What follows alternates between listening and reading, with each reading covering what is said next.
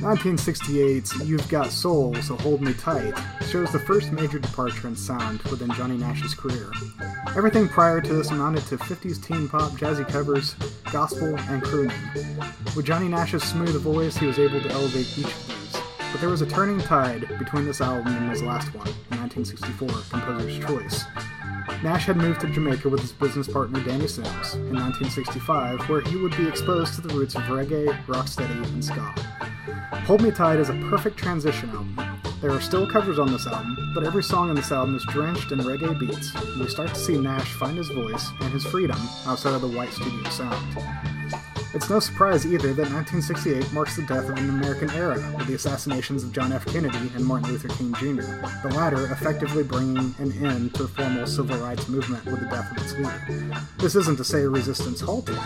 African Americans continue to find new ways to resist the oppressive and colonial systems that held them back. Nash's transition to this new sound and what feels like freedom for his voice and creativity strikes a beautiful metaphorical note as Hold Me Tight drops in such a significant year in American history. So join us today as we explore You Got Soul, So Hold Me Tight, and the reggae beat on this episode of So Gross, Such Point, Much Point.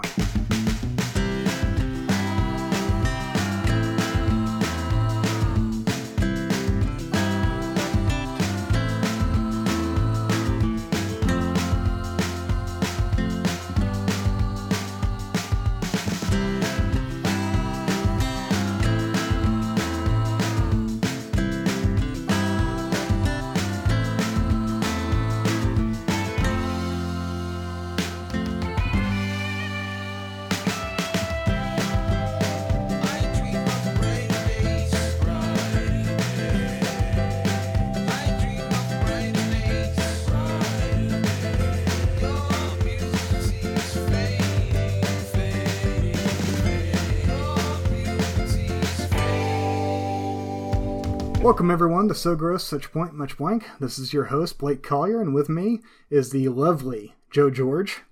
How are you doing today? I'm lovely, apparently. I will take that. I feel like I'm standing in a cool river that's running past me as I smile towards the camera. That's how I feel right now. Oh, man.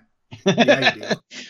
So that's the cover to this album. And so far, you've been talking about the covers, and this is the most notable one I've seen so far. You have the cover? Have you seen the cover? Yes. It's Nash. Yes. Looks like it almost looks like he's holding a selfie stick. Like it kind of has that posture of him. He's in a river, and he's got a big old smile on his face. What do you make of this cover? No, I think it's notable that if you look at all the covers leading up to this album, they're very much a studio type cover. Yeah. And this one feels like the first time where he's like, "That's a good photo. I'm going to use that." It's like, a vacation photo, right? Yeah, that's me. That feels like me. And so, yeah.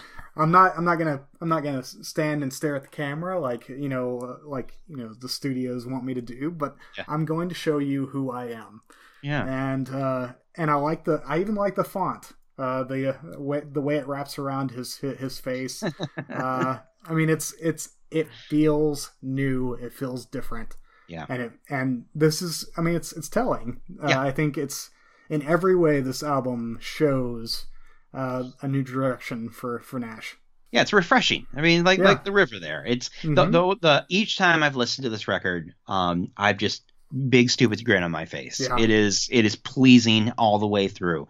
Yeah. I don't know that it's a great record, but it sure is a nice one. You know, it's just he's in his element. I mean, he's closer to the Johnny Nash that most people know. Yeah. So this is his first one for JAD, which is the label he starts with, like you said, with his buddy. I'm guessing JAD is Johnny and Danny. I'm going to assume. Yes. Yep. I would think that that's probably the case. Yeah.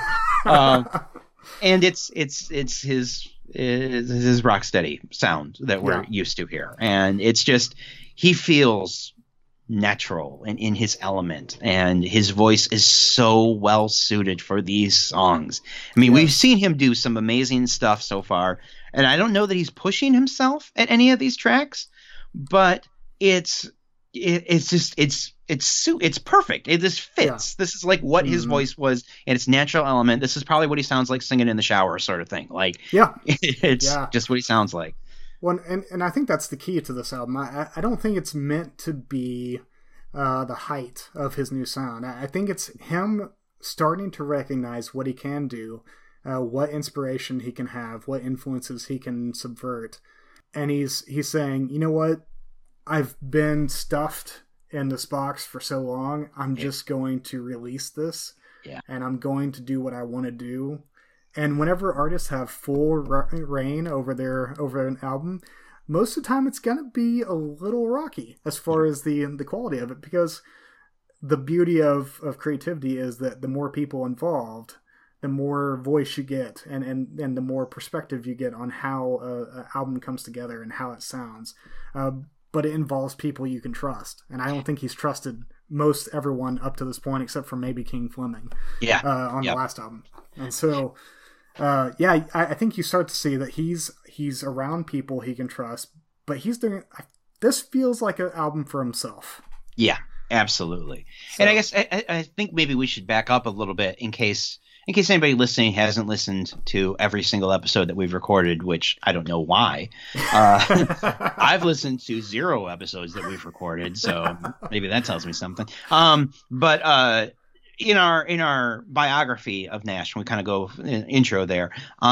He leaves at this point to go to Jamaica, leaves the States, spends some time in Jamaica for reasons unknown, and falls in with the reggae crowd there. And these people that he trusts, that you're mentioning, Blake, include people like Bob Marley. So exactly. It's one thing to be like, I'm working with the A&R guy who discovered Paul Anka and produced Nifty Sinatra records. It's also like, I'm jamming with Bob Marley, who is largely unknown from what I can understand at this point. And so I totally agree with the reading that you just had there. The sense that it's like him just jamming, like he's around other people who are like him. He can be himself. He doesn't need to show off or anything. He's in his element, and it sounds so good. And it's clearly a different backing band, different production, different everything, where he's just fitting right in. It's so good. And these are his first hits too, right? Yeah. I mean, first ones that chart for the first time appropriately. Which sounds right. I mean, it's odd that these are the first ones that charted, because he's starting to see, so when I actually explore myself and my own means of expression, that's when I start getting notoriety. Yeah. And that's kind of the sad undertone of his whole career, is that, this is a man who is so talented, so experimental, has a lot of creativity in his bones, and yet cannot quite find that draw for people. Yeah. And so trying to hit that, which he's able to do here in the 70s when we get to there, when he gets that one hit song that everyone knows, he probably at that point, he's like, man, that was a lot of work. And man, am I tired. Yeah. But hey, I got my song. So, which all that just makes me want to hear those apparently 300 or so tracks that he has now that he has never released. No doubt. Been recording for the past 15, 20 years. Because you have to expect a guy like this has been listening to music the whole time, and he's probably listening to all sorts of music. Yeah. And just playing with it. And can you imagine what some of those tracks sound like? I mean, some of them are probably a hot mess. But but it's so crazy. I mean, we're jumping ahead. We shouldn't be doing that much. But for a guy that spent so much time in a studio system that was limiting him, it makes total sense that he would end at the latter half of his career or life, that he would just want to sit in his home studio and record his own songs. I mean, he's got full autonomy now. He's recording for an audience of one now. Yep. But I'm skipping too far ahead. Just because this is such an explosion of idiosyncrasy that we've wanted from him so badly. What songs you like here? Oh man. Okay, so Don't Look Back. classic tune. I love the way it's arranged here. Yep. I think the opening track, Hold Me Tight, is wonderful, as well as You Got Soul, which is, they're both in the title. Most of the time, this album's known as Hold Me Tight. Most people don't talk about the You Got Soul part. But, I mean, man, even Love is good. So we talked about in some of his early stuff how he ran the risk in a lot of those albums of his voice is always good, but the tracks still sound fairly similar. I think he's running the same problem here. It's just that I like the sound better than I did the other ones. That's probably true. Yeah. And so it's easier for me to heap love on this album, because after listening to those other albums, I'm like, oh, it's a breath of fresh air. Yep. Like something new is going on here. He's finding himself. Great, Yep. But if you stand back and you look at it, there's not a whole lot of difference from song to song here. Yeah. But that's okay. I mean, he's still exploring what he wants to do, how he wants to do it. We've got to spoilers ahead. He's going to find his experimental groove, and then there's going to be Hot Mess albums. Yep. Where he's everywhere. Sure are. And so, but this is what I expected. When he changes the sound, this is what I come to expect. This is what artists tend to do whenever they're shifting their sound, is they find a new inspiration, they find new influences, and they make most of the albums sound the same. Yeah. And that's not a bad thing. That's them exploring. And so really, like, I think the fact that he's still holding on a little bit to these covers, I find that both an homage to his past career, to the past albums. Yeah. But also he's saying, you know what? This is what I've been doing the whole time. Like, just giving different voice to these songs that everyone loves. And I think Don't Look Back and Cupid even, both classic, songs. Yeah. He's giving them new life, and they're giving them new rhythms and new beat to enjoy them by. And so I would say that probably the covers are the standouts for me, just because he's doing what he does best, which is giving new life to old songs. So yeah, I'm with you with that. Here's the thing, though. I like their songs and the covers. Mm-hmm. I don't like them better than the originals, I find. Sam Cooke's version of Cupid, I much prefer. This is a good version. Mm-hmm. I like Sam Cooke's better. And even Groovin', which has never been my favorite song, I still I found I prefer the Young Rascals version than I did his version. Fair enough. There aren't birds on his version, which I guess is a plus over the Young Rascals version, but they're good. But they're just good, That said, Don't Cry, I thought, was a great song and had quite a bit that sounded different. There's that powerful chugging rhythm that it has. There's a call and response style to the verses that lead into the chorus. It almost feels like a country song with it's I can't pay my rent, my kids are hungry, I'm working too hard, sort of thing.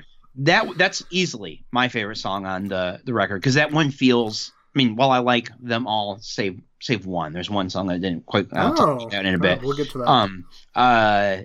But the rest of them I thought were all really good. Really enjoyed them. Don't Cry is something special that I'm surprised that I hadn't heard before. As much as I'd heard the two title tracks. Yeah, and it's one of those things where, I mean, it's a good closing track. It's an unusual closing track, but it ends up being actually a really good closing track. Mm-hmm. I find that what I enjoy the most about this album is the fact that he's exploring traditionally black music a lot more going into this. I mean, like you said, like he's these complaints about not being able to pay bills, all this stuff. That's blues. I mean, that is traditionally black music, and so, good point. He's finding himself within his own milieu of his culture, and so, and notice he's picking songs that are very much within that vein. Like he's not picking a Paul Anka song to cover or a Gershwin. Like more Gershwin. He's picking songs that relate to the life he knows, and to the culture he knows. And so, like I said, I'm interested to hear. I think I know which song might be your least favorite, but I'll be interested to hear what it is. What's your guess? I'm gonna go with Lovey Dovey. Oh no, I kind of like Lovey Dovey. Okay, nice. It's a sweet little song. No. It's People in Love. I did not like People in Love. Nice. Just because the lyrics are trite, which has never been my favorite thing, and that arrangement is just it's clanky and it's off kilter. Mm-hmm. I might have been listening. The recording I was listening to was something that somebody had uploaded to YouTube, so it was clearly recorded off of a vinyl record that had seen some days. So maybe if I had a cleaner copy, the highs wouldn't be quite so tinny.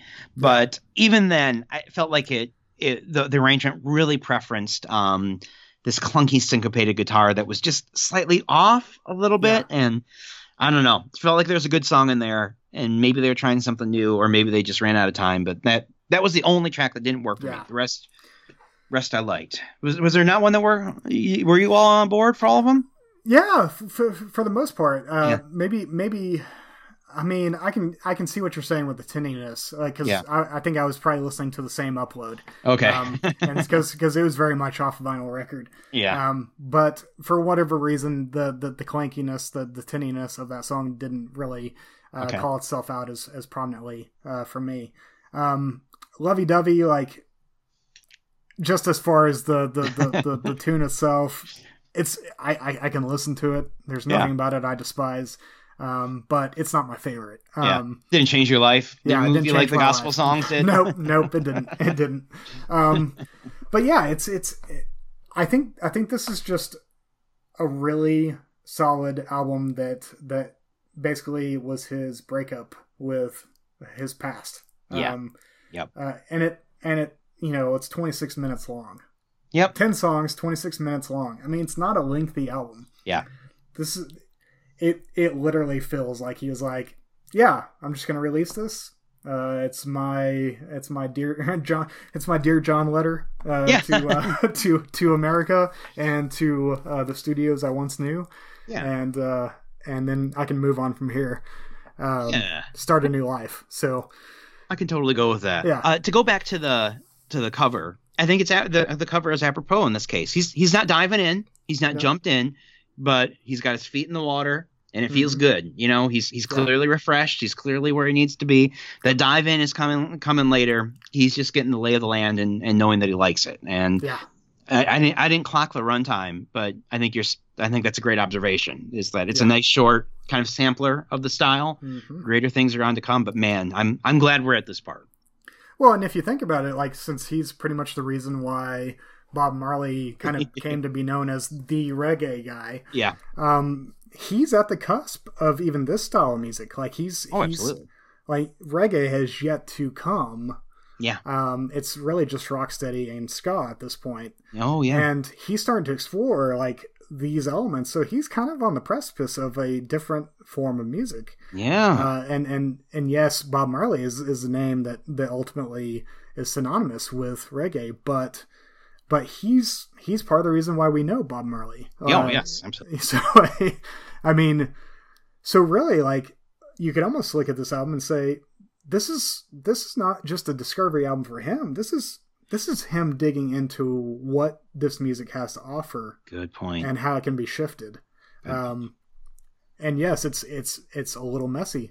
It's a little bit of the same from song to song, but what can we do with this? Like, what is the future of this type of music? And so, and with Bob Marley, by his side, I mean,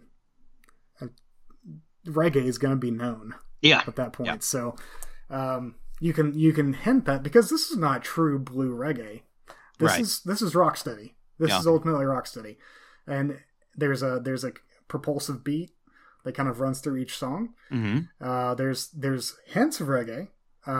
You're starting to see it creep in, but it doesn't quite have the musicality that reggae has. And so I think this album works simply as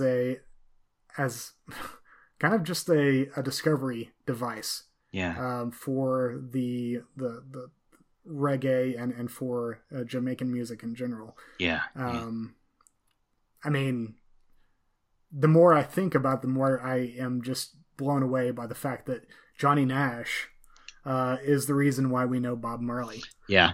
And so yeah, if you're tracking especially if you're tracking his career from the very beginning, you're like, the guy that put out those kind of okay jazz albums is the reason. He's the one. So I think it's an important album. I don't think it's his best album. No. Or even the best of Rocksteady. It'd probably be a pretty mild to low on the Rocksteady album list. But because there were people that were doing it long before he did. Sure. But I think it's probably an important record for both him and for the music as a whole. So, that's about all I can say about that. Yeah, it's a darn enjoyable record. It is. Put it on, listen to it. It's good stuff. It is. You'll be in a good mood at the end of it. So yeah, totally. Well, that's been So Gross, Such Point, Much Blank. We are going to continue on with our minute-to-minute analysis of Grosse Pointe Blank next week. And remember, this podcast is us breathing. Thank you for listening to So Gross, Such Point, Much Blank on the Film Inquiry Podcast Network.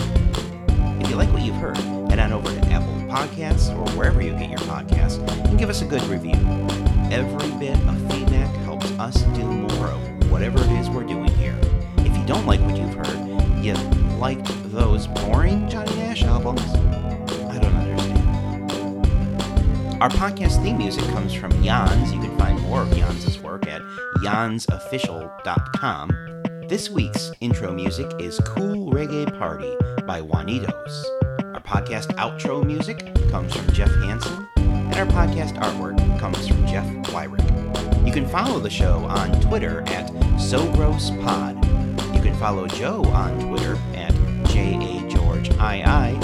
And although Blake is taking a Twitter sabbatical right now, I'm sure he'll be back with more Trash Panda jokes. So look out for him at Lost in Osmosis. That's it for this week, and join us again next week for more So Gross, Such Point, Much Blank. Hey, bing, bing, bing, bing, bang, popcorn. Yeah, whatever.